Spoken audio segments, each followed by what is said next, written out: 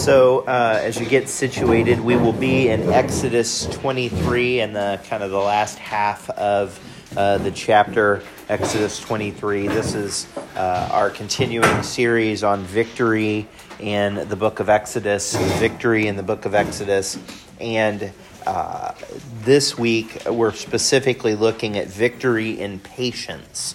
Victory in patience, and we'll see this manifest itself in a few different ways. But as is our plan within this study, we'll look at the situation that the children of Israel find themselves in, the struggle that they find themselves dealing with, often self-imposed, but the struggle nonetheless, and then ultimately the victory. So our situation today we find in Exodus 23 and verse 20. Behold, I send an angel before thee to keep thee in the way and to bring thee into a place which I have prepared. Right? So we're just going to focus on this first verse for just a moment. Don't worry, we will get through the rest of the chapter today. But to keep thee in the way and to bring thee into the place which I have prepared. And so this way, no, I'm not going to put up a Mandalorian picture. I did think about it. I feel like Sam's tapped that one out. So, this first is the way is taught. The way is taught. This is not necessarily something that we do in and of our own accord. The way is taught. Notice in Genesis, and I think you have just the verse references. I think I put them on the screen. But Genesis 18:19, for I know him that he will command his children and his household after him that they shall keep the way of the Lord. So it's taught. In this context, it's commanded to the children so that, and his household after him, not just his children, but the broader household, that they keep the way of the Lord. So our default setting is not to keep the way of the Lord or even to know the way of the Lord. It has to be taught. Even in I would argue, the greatest psalm, the greatest chapter, as some would call it, in Scripture, in Psalm about the Word of God, Psalm 119, verse 33, that first verse of the stanza of the Hebrew, teach me, O Lord, the way of thy statutes, and I shall keep it unto the end. Teach me. I need to understand. Because what will happen is, a child left unto himself will not seek the way of the Lord. It's important, whether that is a physical child or a spiritual child, they have to be taught. They have to be taught the right way. And it seems so natural for us to teach children, we don't hit. We don't act like that. We don't do this. Like that's okay. Those are basic kind of, all right, parenting things. But we need to teach our children and our disciples, our spiritual children, the way of the Lord. Because it's imperative that we give them the tools and techniques available that we were taught. We didn't learn them. Anybody who has any level of spiritual maturity, someone invested in you. Now, quick sidebar, be careful what you teach your disciple. Be careful what you teach those you lead spiritually. I can remember 4 or 5 times in my early spiritual development where the man that was discipling me or the people who had some measure of authority, spiritual authority over me, did something that was extremely disappointing to me. And I thought, that's not becoming of Christ, but it must be okay. Because of what they did. So be careful, because, little eyes are always watching you, parents. But also, be careful, spiritual leaders, because little eyes are always watching you. I can remember the first time that someone over me who had been teaching me the Word of God cussed like a sailor.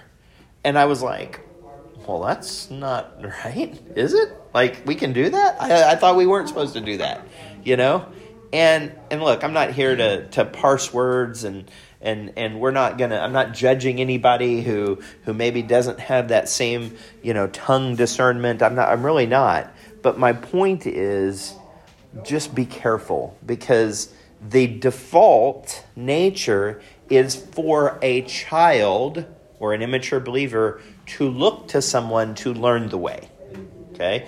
They won't do it on their own. Put in this room with no interaction, no whatever, they're not going to end up okay. Right? I mean, they've done scientific experiments with all sorts of, that's not going to go well, right? We see that with kids that are horrifically locked in closets and those types of things, or have horrible parental or even hostage situations. That's not normal. Okay? So we have to put in the way of the kid is not to learn it themselves. The way of the kid is to watch those over them, in this case, in the Lord. It also allows proving, okay? It also allows proving.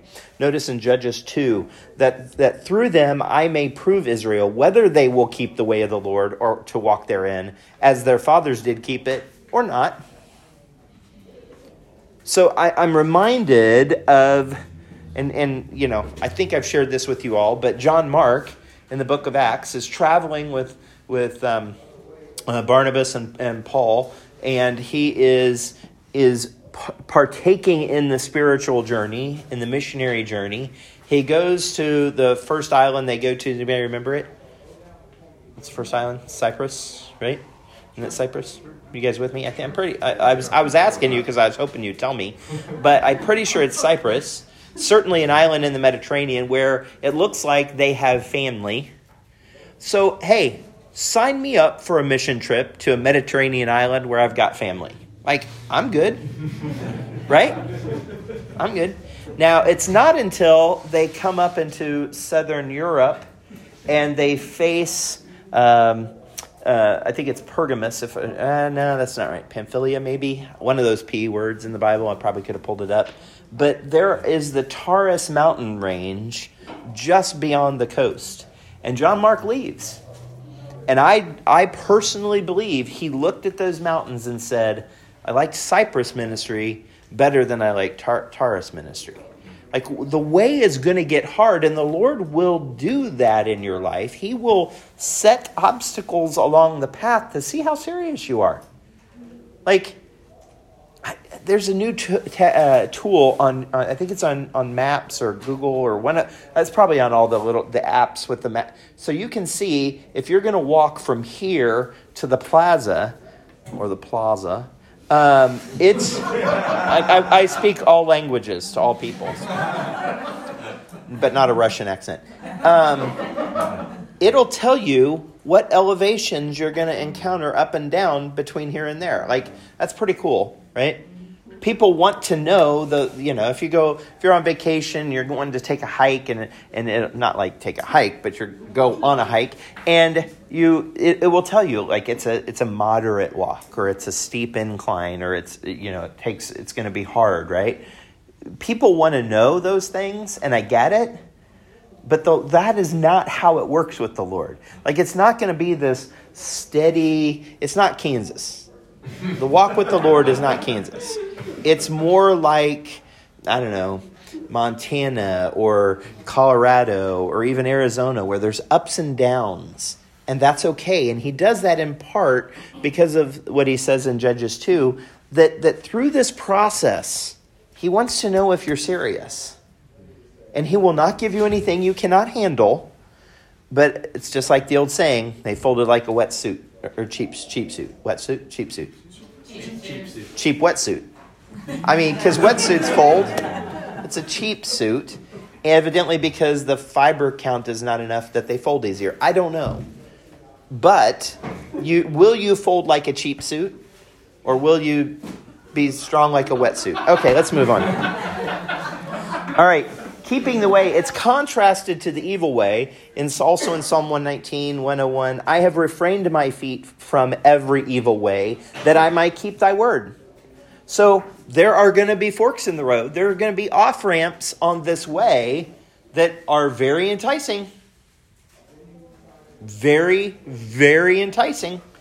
And one of the biggest challenges as you grow in your spiritual journey is learning and trusting the Lord is that the direction you're taking me, or is that a shiny object that's over here that Satan is dangling to get you off the way? Okay?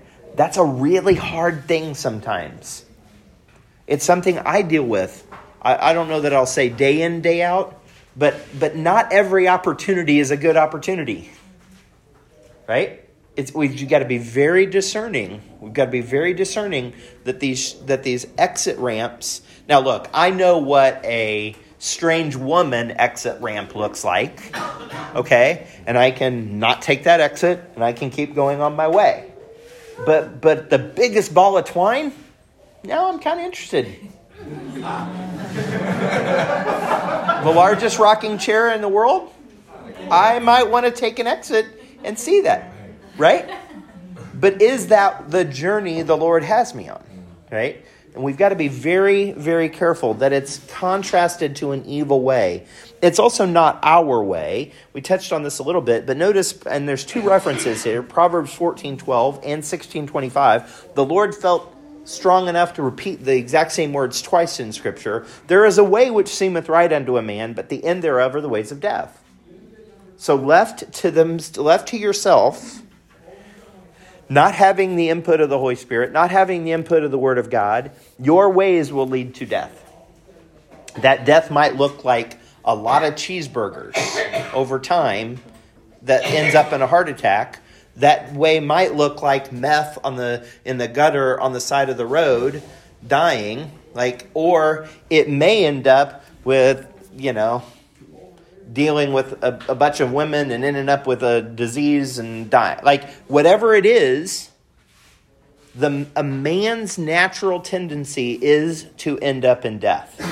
The only life that we can have is from the Lord. It's also exemplified. It's exemplified in others. It's exemplified in others. That thou mayest walk in the way of good men and keep the paths of the righteous. So we should follow the steps of good men. The minute you know that I am, and I want to be careful here because I don't want to pat myself on the back and call myself a good man. But if you have evidence to believe I am not a good man, then stop following me. At least don't follow me there. Right? Don't follow me there. If there is evidence that Sam is not leading us correctly, well, we shouldn't follow him. And we're actually talking about that, not that we have a problem, but he wants to make sure the body has a good way to hold their pastor, him, accountable. That's a safety net for him. That's not a problem. That's actually a safety net. It's really, really important that it's exemplified and we can follow it because of other good men. And it requires patience. It ultimately requires patience. Wait on the Lord. Keep his way. And he shall exalt thee to inherit the land. When the wicked are cut off, thou shalt see it. You may want to put a little asterisk by this reference. But wait on the Lord and keep his way. He will exalt thee. But it's going to require you waiting on the Lord. It's going to require not pushing. It's going to require when there's a ball of twine saying, Lord, do you want me to go see the ball of twine? Do you want me to take this exit and get off the journey I'm on and do this thing? Or is this just a distraction from Satan? And then ultimately, if you look back at the verse, behold, I send an angel before thee to keep thee in the way and to bring thee into the place which I have prepared. I mean, a place prepared is at the end of the way. I don't know if that's not even hard. That's not deep Bible study there. The way is going to lead you somewhere. There is an end to that way, and it's a place prepared. I mean, we can't ignore John 14, 1 through 3. Right? Let not your heart be troubled. You believe in God, believe also in me. In my Father's house are many mansions. If it were not so, I would have told you. I go to prepare a place for you. And if I go and prepare a place for you, I will come again and receive you unto myself, that where I am, there ye may be also. Whither I go, ye know, and the way ye know. There is a pathway to get to that prepared place. There's an end to the Candyland game. Right? There's an end to the Chutes and Ladders game. There's not an end to Monopoly, which is very frustrating to me. It's the utter destruction of everyone else that plays. Right? That's not a tangible goal to me.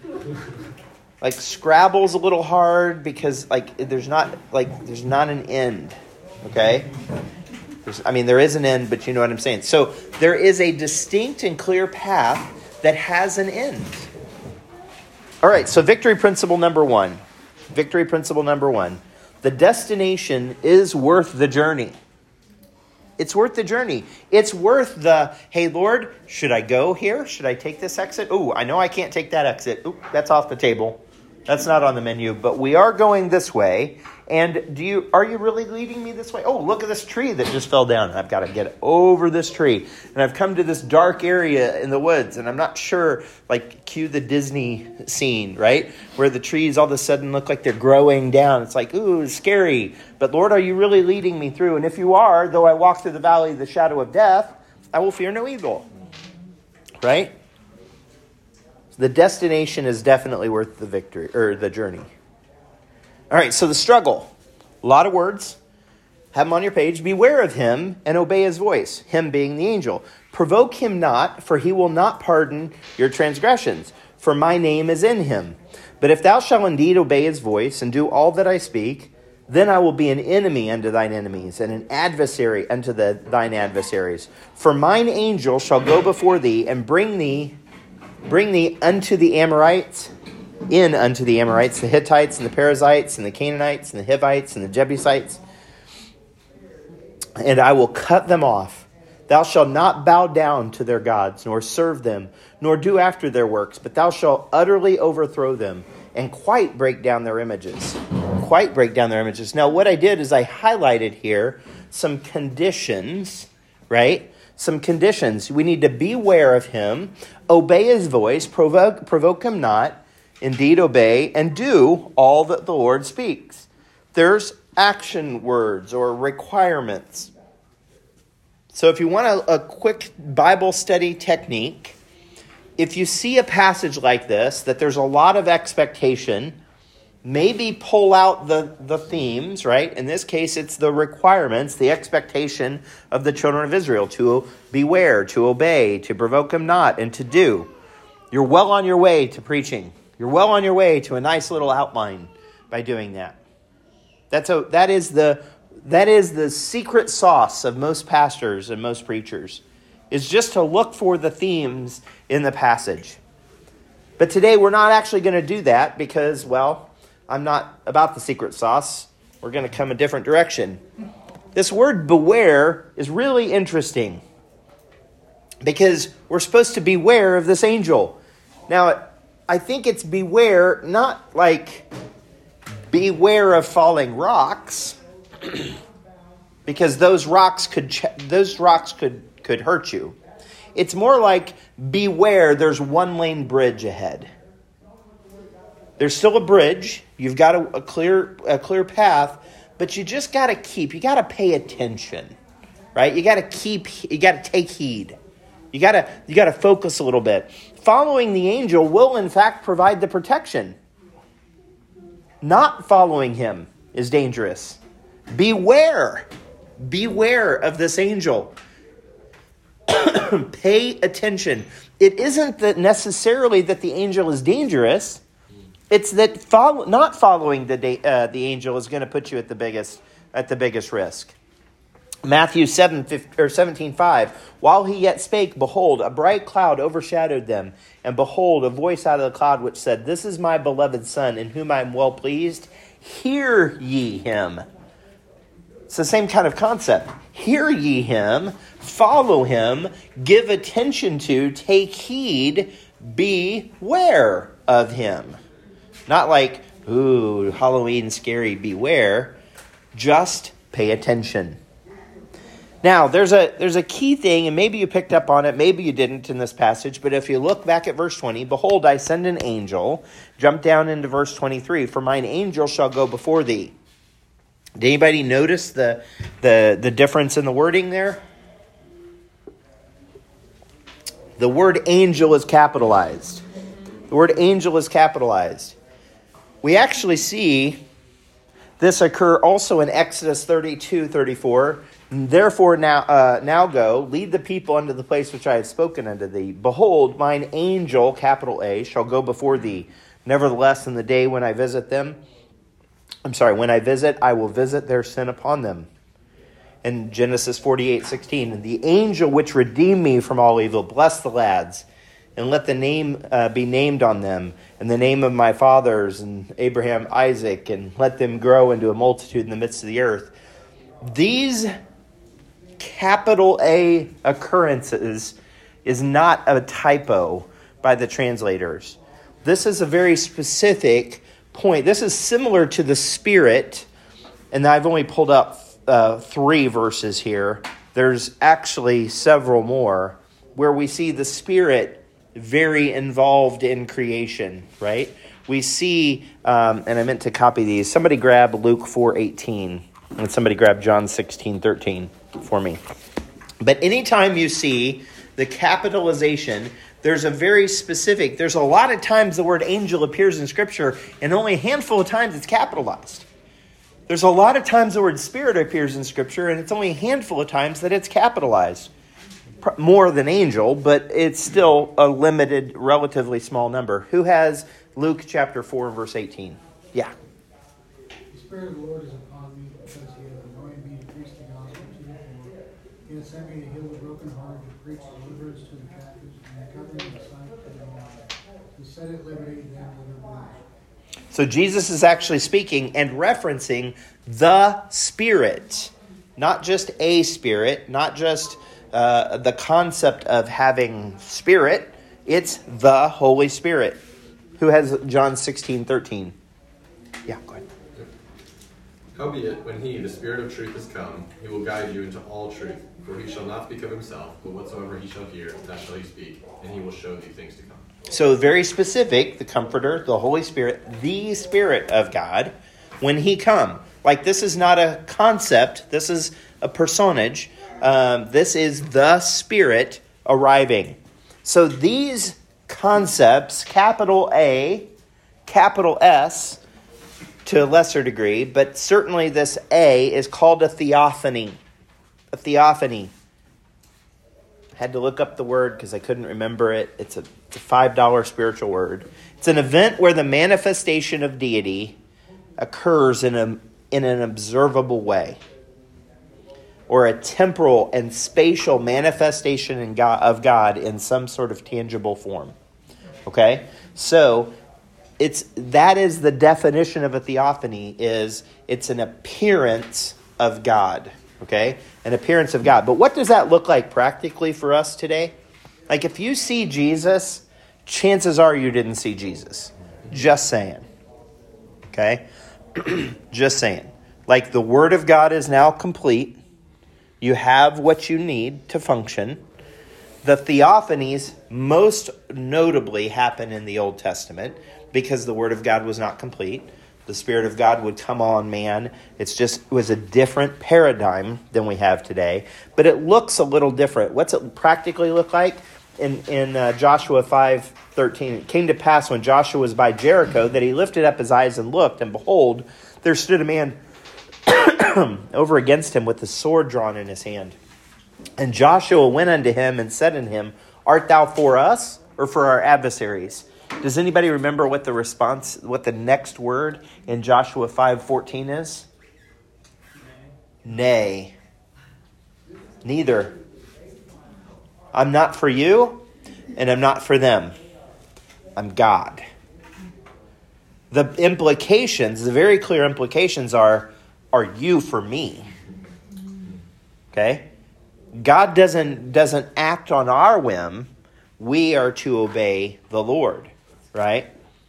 So, what does it look like practically? God doesn't show up and tell you to do weird things. That isn't how he worked. He finished his word. It is now complete. You have the mind of Christ in written form. Also in Joshua 10:42, and all these kings in their land did Joshua take at one time, because the Lord God of Israel fought for Israel. Now I think that's really cool. That's the promise actually that is given here in Exodus, that we see it fulfilled in Joshua 10, or really in the book of Joshua. But we see this, that the land did Joshua take at one time. Wait a second, Joshua took it, but I thought it was the Lord God that fought for Israel. Well, yeah. Both of those things are true. Joshua possessed that which the Lord opened up. The Lord did the work. The Lord did the heavy lifting. If you have to try too hard to make something work, the Lord might not be in it. Now, I'm not saying the Lord doesn't want hard work, but if you have to kick against the pricks, as the Bible uses that description, like the Holy Spirit saying stop, stop, stop, and you have to keep just pushing to get something accomplished, you probably have accomplished that. Not the Holy Spirit, not the Lord. The Lord does the work, and then we can just follow in behind him. In Judges 1, verses 1 and 2, now after the death of Joshua it came to pass that the children of Israel asked the Lord, saying, who shall go up for us against the Canaanites first? Because Joshua is not there to lead them, to fight against them. And the Lord said, Judah shall go up. Behold, I have delivered the land into his hand. So seeking the Lord, when he's not there, the Lord will provide you an answer. Again, when you don't perceive that he's there, the Lord will provide you an answer under the direction of the Holy Spirit and the Word of God. In Romans 8:31, what shall we say to these things? If God be for us, who can be against us? Like, we can live in that victory. We can live in that presence of the Lord. Okay? That's the practicalness of a theophany today, is we have a theophany in the printed words of Scripture. Okay? All right, so victory principle number 2. Trust in the one who will do the fighting for you. Trust in the one who will do the fighting for you. If you're... I can't tell you how many times this has happened. My wife can testify. I have a call at 1 o'clock in the afternoon that I'm not looking forward to. I've got to be a jerk on the call. I've got to... Not really, but I've got to convince people that they're wrong, if you know what I mean. So, or I've got to deliver bad news, or the person I'm talking to is a jerk and they just can't get where I am for some reason. Like, I'm not looking forward to the call at 1 o'clock. It's not good. And what do? I pray about it. I know that sounds like a little weird, but I do go ahead and pray about it. And it is amazing how many times the Lord comes through. You know, it is just amazing. Where they have a different attitude. We get to solve the problem. I don't have to really push through the wall the way I thought I was going to have to. The Lord had already softened their hearts for some reason. I had a call. Time flies. The last couple weeks have been kind of crazy. I want to say it was in the last couple weeks. I literally was dreading this call. I get on the call, and I kid you not, the person it was like with 3 or 4 other folks, and they're like, actually, I should have canceled this call. We got it all figured out. Here's what we're doing. I was like, bam, that's my God, right? So, I mean, it happens. The Lord will show up like that. So trust in the one who does the fighting for you. So this brings us to the victory section, the last section. And ye shall serve the Lord your God, and he shall bless thy bread and thy water, and I will take sickness away from the midst of thee. There shall nothing cast their young, nor be barren in thy land. The number of thy days I will fulfill. I will send my fear before thee. I will destroy all the people to whom thou shalt come. I will make all thine enemies turn their backs unto thee. I will send hornets before thee. That's a pretty good way that God shows up. He sends, Lord, I pray hornets on my enemies, which shall drive out the Hivite, the Canaanite, and the Hittite from before thee. I will not drive them out from before thee in 1 year, lest the land become desolate and the beasts of thy field multiply against thee. But by little and little will I drive them out from before thee, until thou be increased and inherit the land. And I will set thy bounds from the Red Sea, even unto the sea of the Philistines, and from the desert unto the river. For I will deliver the inhabitants of the land into your hand, and thou shalt drive them out before thee. See the partnership. I will deliver them, and thou shalt drive them out. But other places, God said he would drive them out. Thou shalt make no covenant with them, nor with their gods. They shall not dwell in thy land, lest they make thee sin against me. For if thou serve their gods, I will surely be a snare unto thee. So the key point here, and this is what I was so excited about. I'm sorry we're already at 10:19 before I got to the most excited point that I was referring to a couple weeks ago. Little by little. Little by little. Isaiah 28:9-10. Whom shall he teach knowledge, and whom shall he make to understand doctrine? Them that are weaned from the milk and drawn from the breast. For precept must be upon precept, precept upon precept, line upon line, line upon line, here a little and there a little. Why are you in such a hurry to learn everything?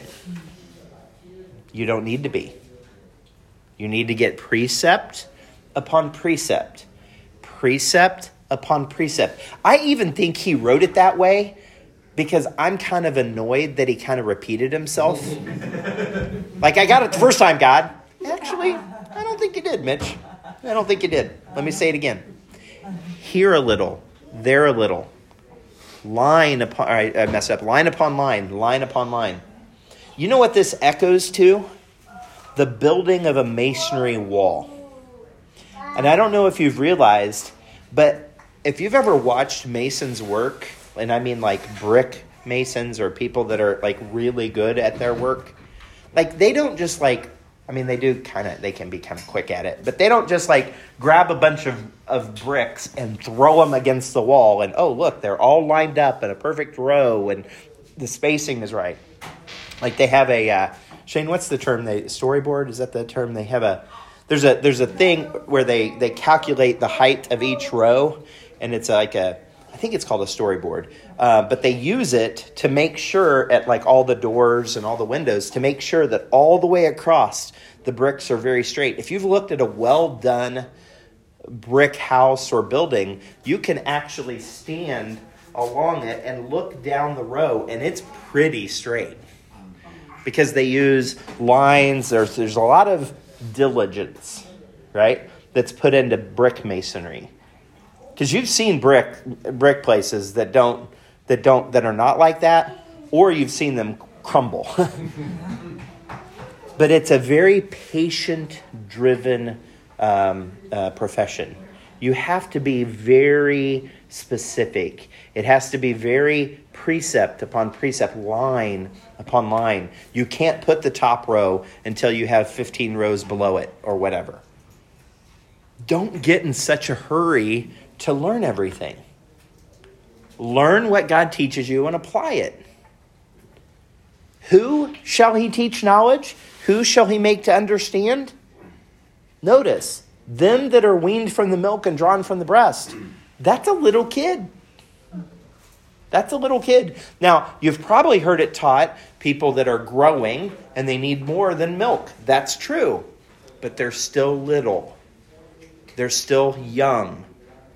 They grow a little at a time. Growth requires patience. Growth requires patience. In our time left, what I want you to do is I want to do this. Let's do this table, Romans 5, 3-5. Teresa, you and Tisha have 1 Timothy 6. You guys have Hebrews 6. If you guys want to take Hebrews 10, Hebrews 12. If you guys want to do James, let's do all of you guys in the back row. James 1 through 3, and then maybe you 4 do 2 Peter, and then the back 3 guys do Revelation 2. So hopefully I did that okay. But you're going to find your verse, and I want you to discuss, it needs to be brief, discuss a related concept or aspect of patience that is important to that within that verse. Okay? there's an aspect of patience that we'll see in those verses. Okay? Each of those verses, I believe, has, or somewhere in their verse, has the word patience. Okay? Find the related concepts so we can build this whole collective. Okay, go, but do it quick. Do it quick. Is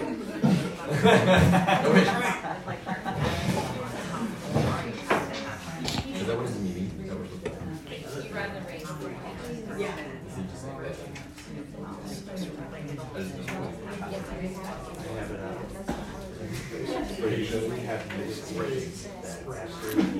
Yeah, don't overthink it, for sure.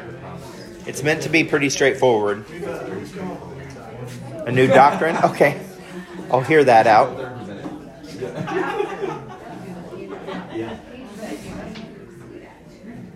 Just a few more seconds. It's not meant to be a big, deep study. What do you see about patience in your assigned verses?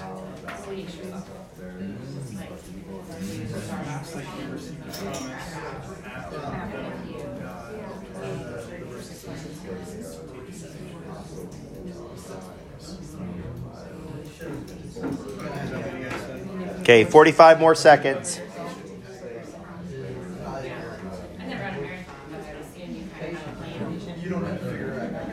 Yeah, this is already set up. Yeah, so it's your job to do. Okay, 15 more seconds. I'm trying to go through it in a deliberate manner. You're still not your land, you're going off.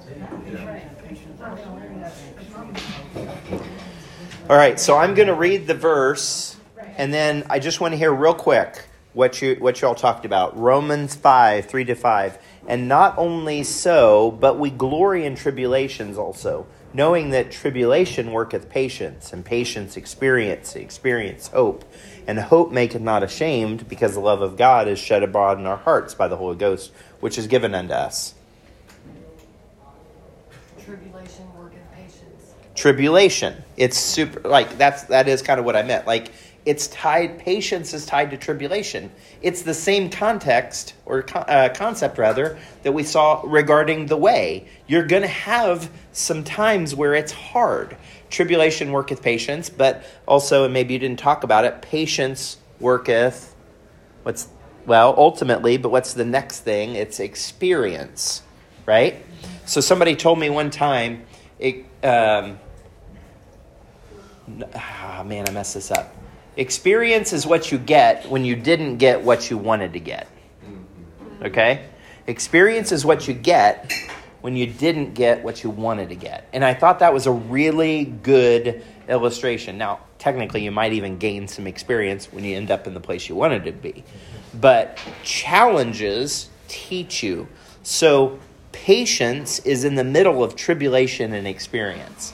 Okay, the next one is 1 Timothy 6:11. But thou, O man of God, flee these things, follow after righteousness, godliness, faith, love, patience, and meekness.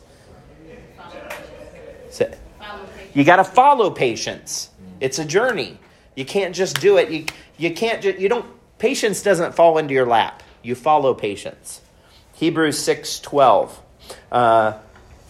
That ye be not slothful, but followers of them who through patience, or faith and patience, inherit the promises. Don't be lazy, be intentional. Patience has a component of diligence to it. You can't be slothful. Hebrews 10:36. For ye have need of patience, that after ye have done the will of God, ye might receive the promise. Promise is delivered in due time if the path is followed. Yes, their promise is at the end of that. Is at the end of that journey of patience.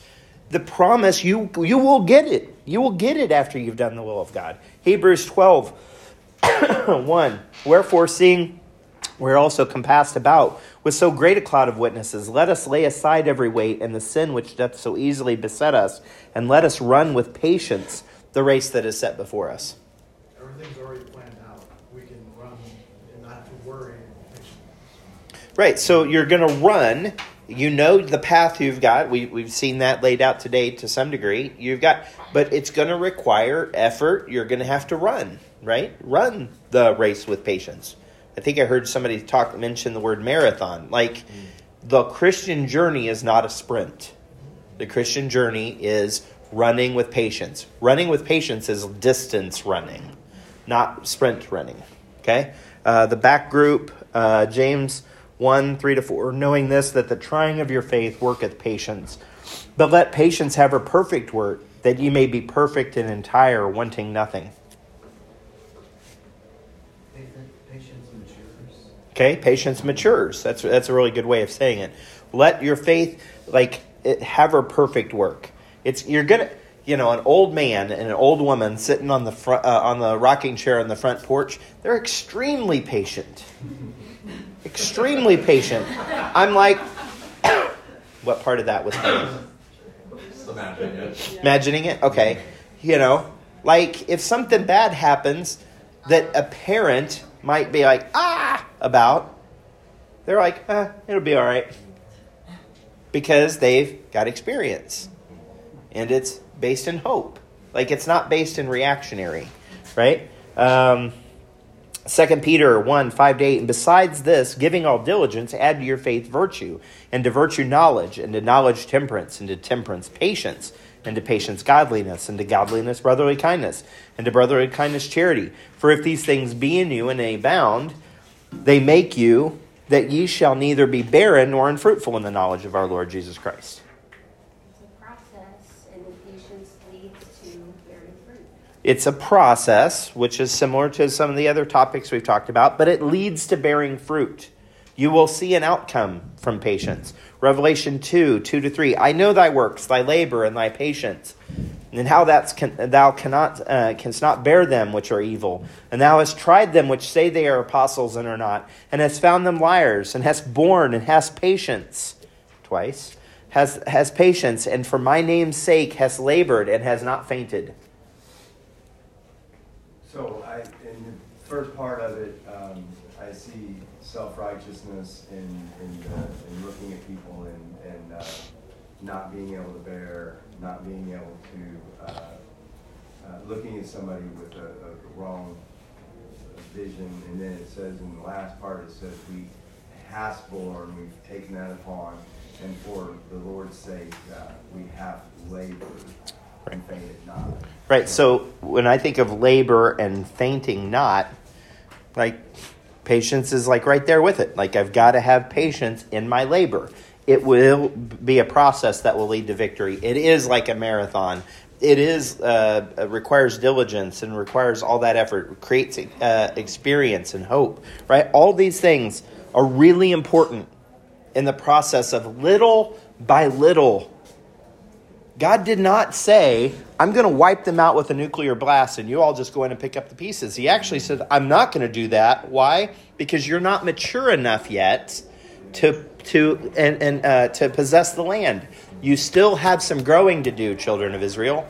You've just a little bit ago, you were slaves. You don't handle yourselves correctly. You can't possess all of this land. Be patient. Now, the 40 years was kind of like a longer sidebar than they needed, but they could have gone in just one step at a time, little by little, and possessed the land. That was the promise that was laid before him.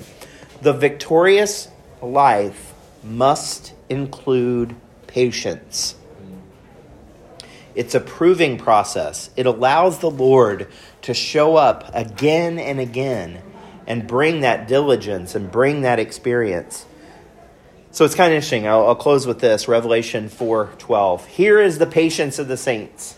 Here are they that keep the commandments of God and the faith of Jesus. That is the patience of the saints. Keep them. Keep the commandments and the faith of Jesus. I can't tell you how many people I ministered with and I thought would never turn their back on the Lord when I was a young man. I was in my 20s and had all this zeal for the Lord. They're gone. And it's unfortunate. They didn't have patience. I was years old before I became a pastor. I'm okay with that. I was just being patient. I didn't need to jump out and just take the world by the horns. Just let the Lord lay out the path before you, that way before you, okay? But you got to keep progress. You got to keep moving forward, but be patient. He works his I won't say his magic, but he works his will that way. All right, let's pray. Lord, we thank you so much for loving us.